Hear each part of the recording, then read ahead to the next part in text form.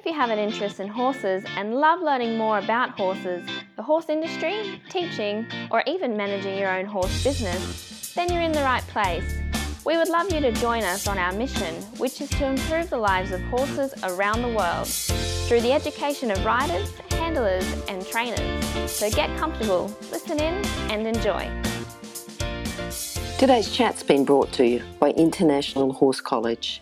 We have a mission to improve the welfare of horses throughout the world through the safe education of riders, handlers and trainers, and that's what these chats are all about. Registered Training Organisation 31352. Today's guest is Maxine Cummings. Maxine's a teacher and she's also a dressage judge, coach, trainer and competitor.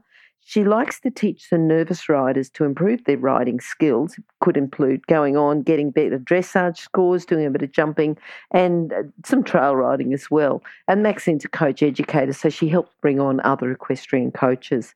How are you today, Maxine? Very good, thanks, Glenys. Now, Maxine, you know that we start with a favourite quote. So what's your favourite quote?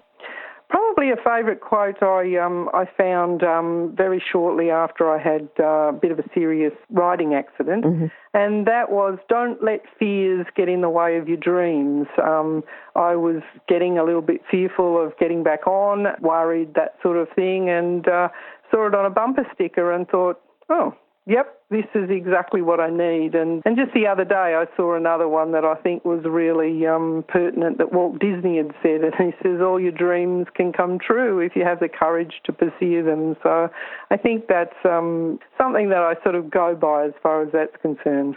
Using these two quotes, do you teach them to your students? I certainly do. In teaching, all sorts of teaching, I mean, a lot of it is really sort of trying to get into people's sort of mindset so that they can let go of some fears and allow themselves to actually get on and really enjoy what they're doing and not let that sort of consume their thoughts as far as that's concerned. So, yes, I do use that. I'm just thinking about that bumper sticker you saw. You know, you saw it at the right moment. That bumper sticker might have been on thousands of cars in your past, but it was at that moment that you need to have don't let fears. Absolutely. Yeah. Now, tell us about your first memories with horses or an early memory that stands out for you.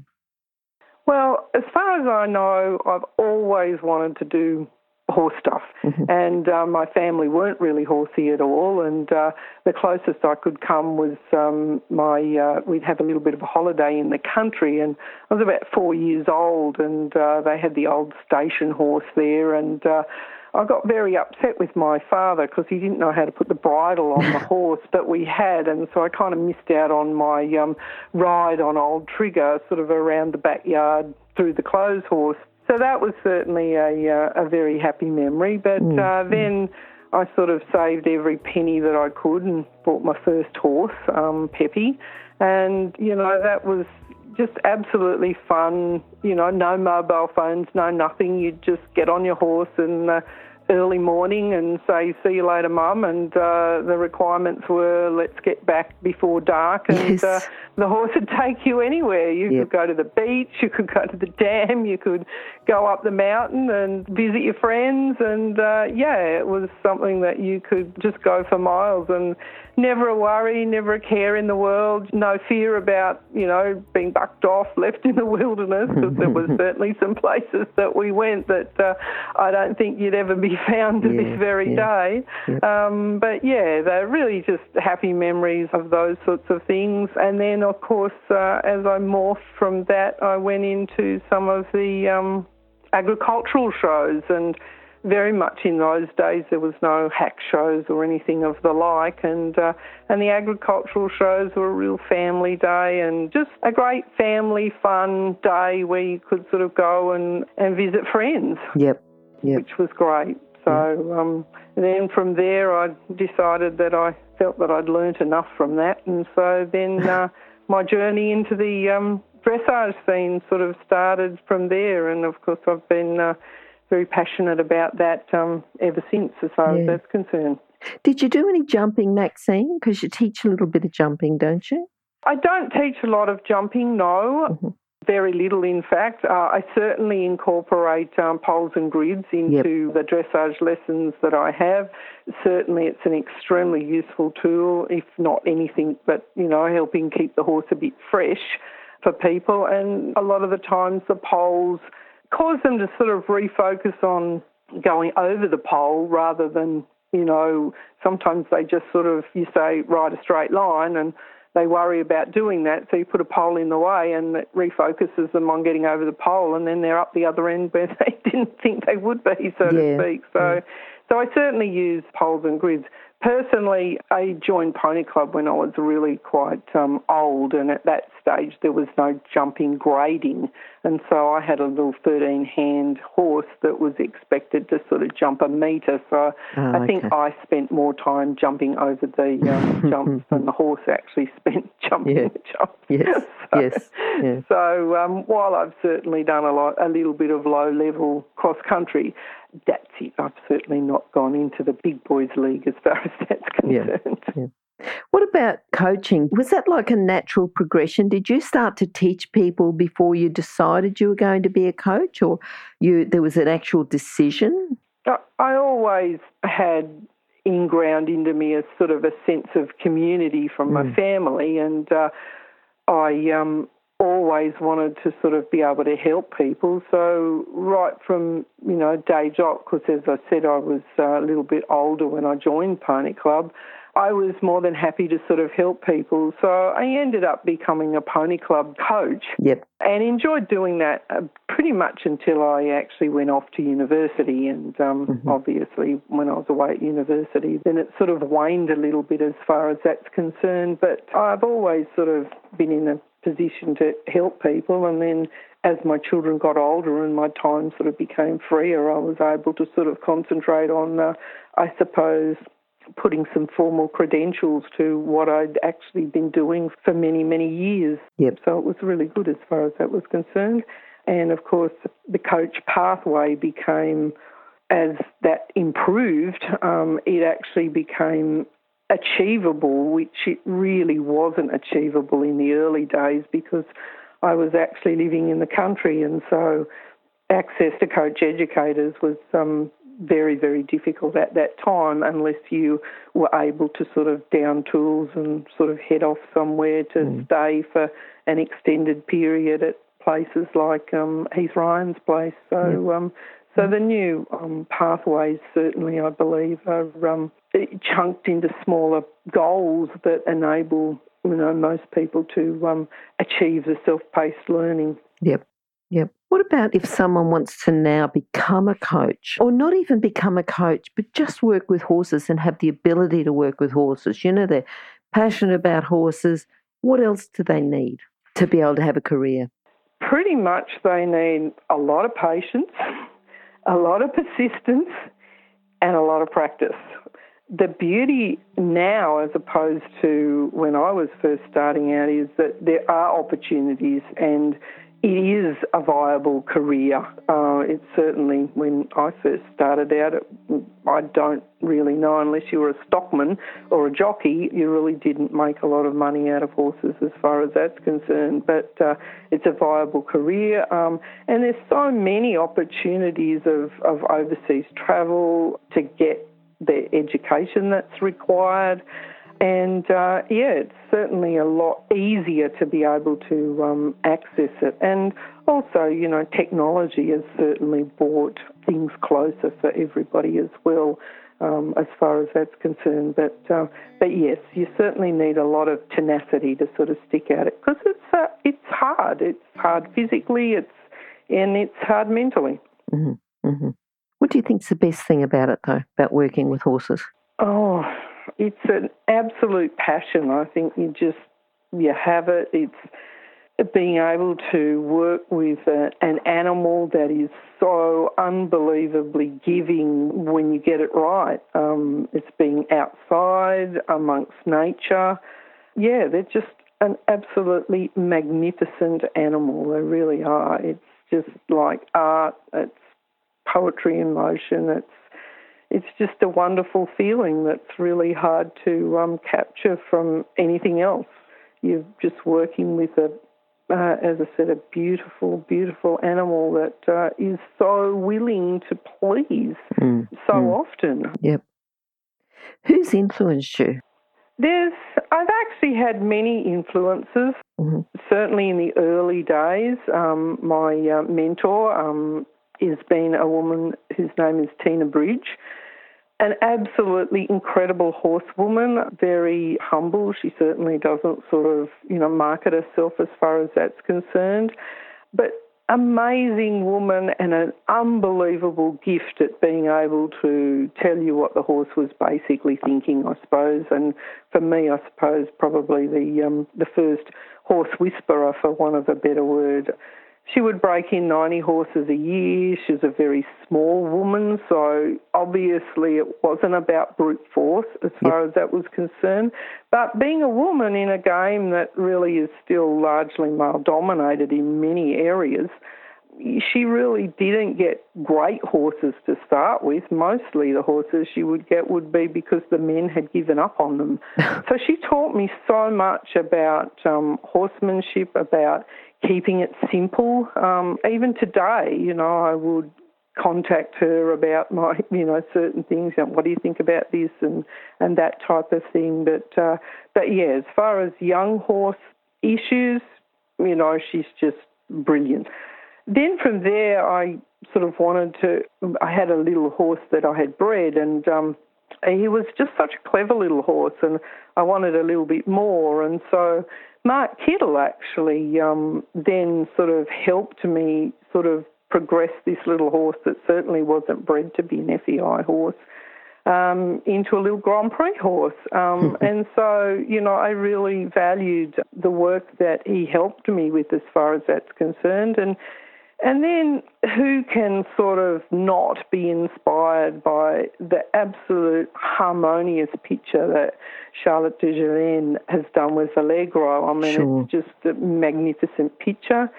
And then you've got to be also inspired by some of our para riders.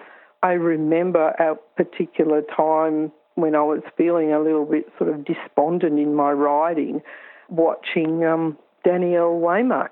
And I just sort of thought, well, she had the most amazing core strength. And I thought, what am I complaining about, So some of those riders have unbelievably inspirational stories that enable you to sort of think, I've really got nothing to complain about, just get on with it.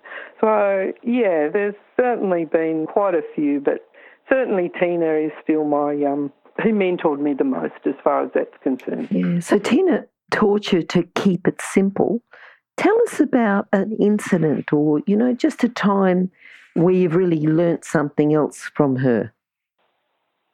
I suppose I would go to and did grab lessons at every opportunity, but didn't have a lot of money, so they were very fragmented.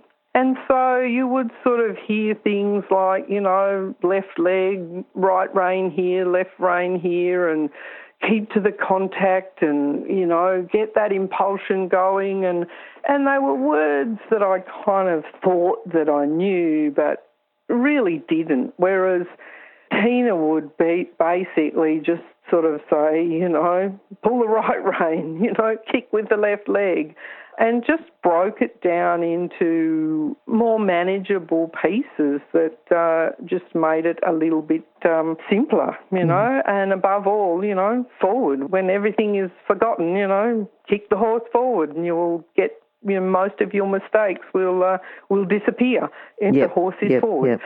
Yeah. What about horses? I've been absolutely blessed in having and still own a beautiful little Palomino part-bred Welsh that I initially bred for my daughter. Mm-hmm. Lucky for me, when I went to sell him, the woman who was going to buy him had a medical incident and didn't buy him. And he just was so trainable. He was never ever bred to be a Grand Prix dressage horse in any way, shape or form, but he was just so willing and so keen and every little step that I took with him, I would sort of think, oh, let's have a bit of a dabble with lateral work, shoulder in. Oh, gee, he can do that, let's ramp it up a little bit and do travers, renvers. He can do that. Oh, my goodness, let's have a go at one flying change. And, he would sort of go, yep, I can do that. And, okay, let's sort of ramp it up now to 15. And, essentially he just, every little goal that I really didn't ever believe would be achievable, he just did it. And so he certainly still does have a special place in my heart. And, of course, the very first horse that I bought, of course, because the first horse that I bought really was, I had to sort of save every single penny to actually buy my first little horse, Peppy. And, I didn't have any help from my parents. They lived in middle suburbia and horses weren't sort of on their radar as far as that was concerned. So she was a special one. And the other really special one that I had was thoroughbred mare that I bought as a weanling. And she took me to my first royal show. And again, when I first got her, if you had told me that I would be able to achieve, taking her to a royal and competing at a royal, I would have sort of thought, oh, no, that goal's really not achievable. I couldn't do that. So I have been really lucky to have had a few really special ones. I mean, I've had quite a lot of horses over the years, but certainly those ones are very, very special horses to me. And, there were horses that weren't sold. And as I said, Ricky is family, so he won't be sold either. Yep. What about your proudest moment? What do you think that was?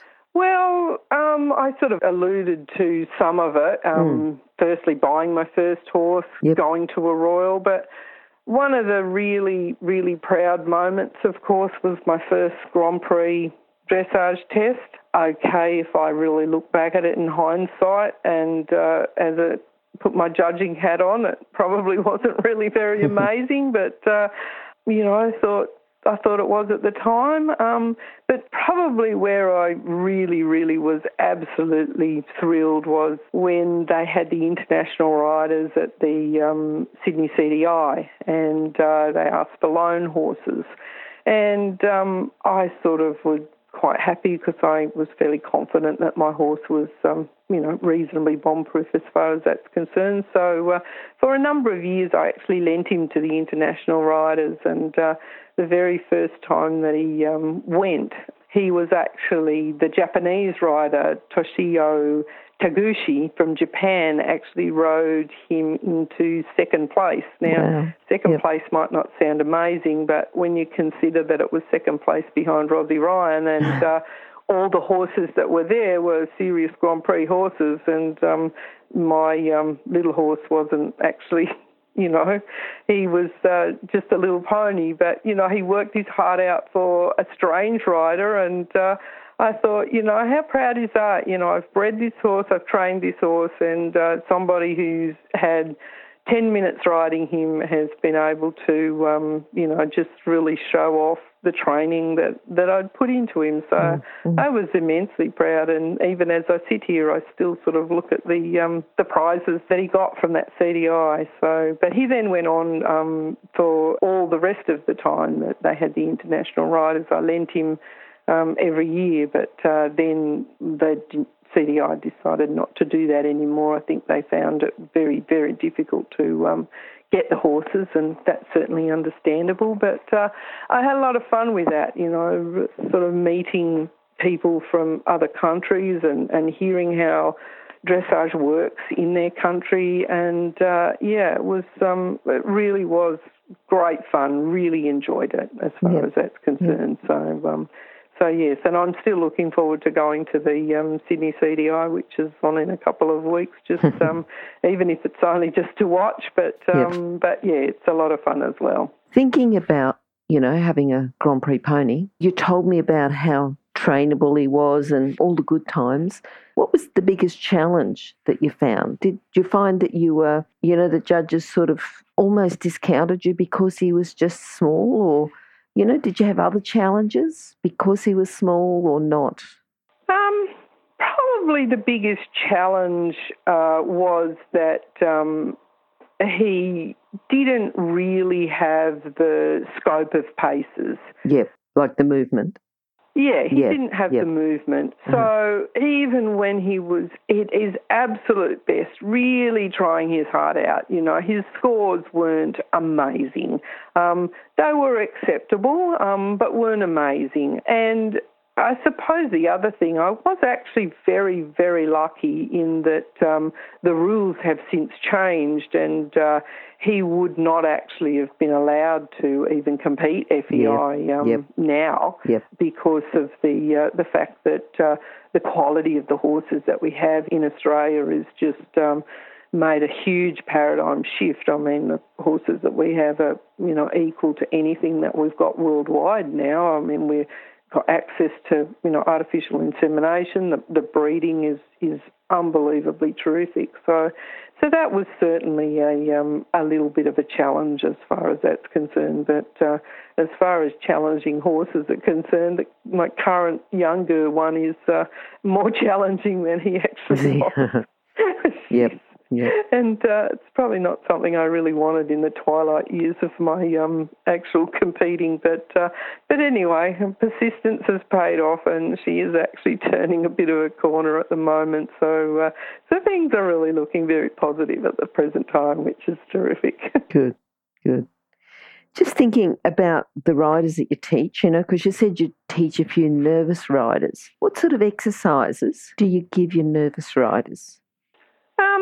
It's probably not necessarily exercises as such. It's really just trying to chunk down the work to an achievable goal. And for some people, that can be as simple as just getting on and walking one circle and getting off.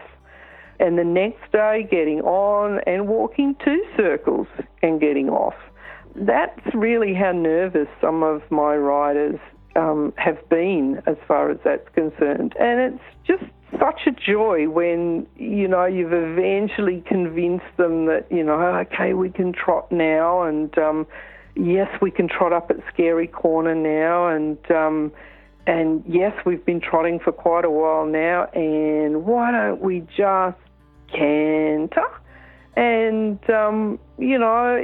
it's really just piecing it into very, very, very small achievable parts so that they can gain the confidence and move forward. And as I said, I've had some that were so nervous like that are now competing and looking at competing, at novice, whereas, a couple of years ago, if you'd told them that they'd even so much as sort of ride out of the arena, they would have just about had a heart attack. But, they're really enjoying what they're doing, and it's really about small steps. I mean, if someone had said to me when I first started riding that A, I would end up at a Royal, and B, I would be able to actually ride Grand Prix, I would have just sort of thought, oh, no, that's just absolutely not achievable. But if you just sort of really break it into much smaller steps, the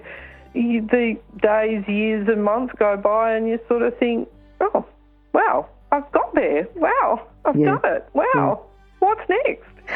So, that's probably more how I go at, really coercing and helping them get over the mindset of it. Yep. No, that's good. That's good. If you're an equestrian coach or a horse riding instructor, or even if you aspire to be one, have a look at the free video series for horse riding instructors on the Horse Chats website. Go there now. Have a look. horsechats.com. What about books, Maxine? Have you got a book that you could recommend to our listeners? Couple of books, really. My mentor, Tina Bridge, wrote a book called Bridging the Gap from Wild to Mild. And for me, it's just an excellent Bible if you're dealing with any young horse issues. from the horse, basically from breaking into being able to ride it. From there, another book that I got hold of very early in the piece was Sally Swift's Centred Riding. As a child, I rode lots. I balanced actually pretty well on a horse, but it wasn't until I decided to start this dressage thing that I realised that, okay, I've balanced really well, but I really, really am not riding. I only think I am. And so Sally Swift's book really enabled me to get that visual perspective of, like, how much pressure do you need on the reins? Oh, okay, you need the amount of pressure that holding a little canary in your hand is like.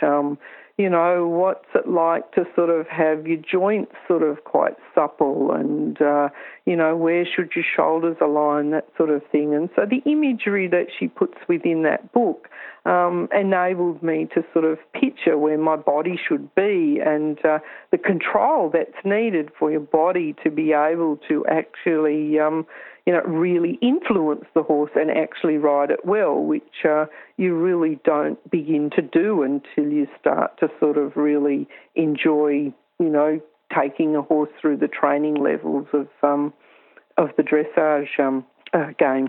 Yep. What about your philosophy? Your overall philosophy with horses and training horses, teaching. Maxine, what would you say is your philosophy with horses? Probably, as I've sort of said before, big goals are actually achievable if you just start with the first step. And, certainly when most people come to me sort of riding, very few of them sort of say, oh, look, I want to compete or I want to do, X, Y, Z with a horse. But very shortly they're, looking at new goals, new bits, and because as a coach, you scaffold it in an achievable way.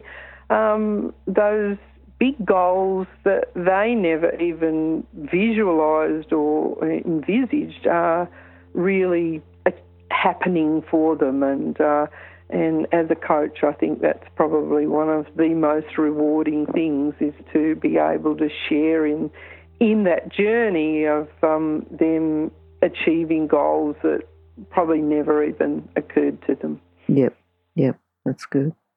Okay, Maxine, how can people contact you? Probably the best way, as a coach, I'm on the EA website, and as a judge, I'm also on the EA website. So it has my email address, my landline phone number, which is the best way to contact me because mobile service is a little bit erratic where I live, and my mobile number is there. Also, I have a Maxine Cummings Facebook page, which predominantly just has some of the things that I'm doing with horses and judging and that sort of thing on it. So people are, and it's an open page, it's not private, so people are more than welcome to message me through that page as far as that's concerned. The other thing too, Maxine, it'll be on horsechats.com/Maxine Cummins, or just go to horsechats.com, search for Maxine or search for Cummings, and you'll find contact details at the bottom of your page. Yeah, so then that way people can contact you. Yeah.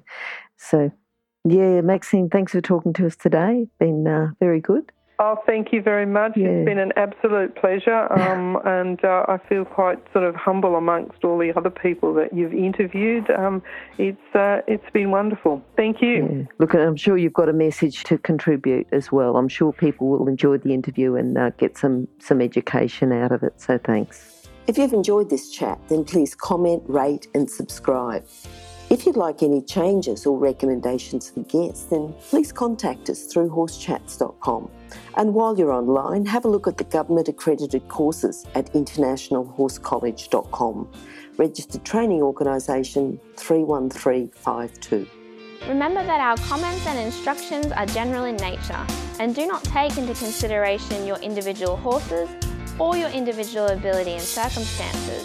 If you enjoyed this podcast, then please leave your comment below.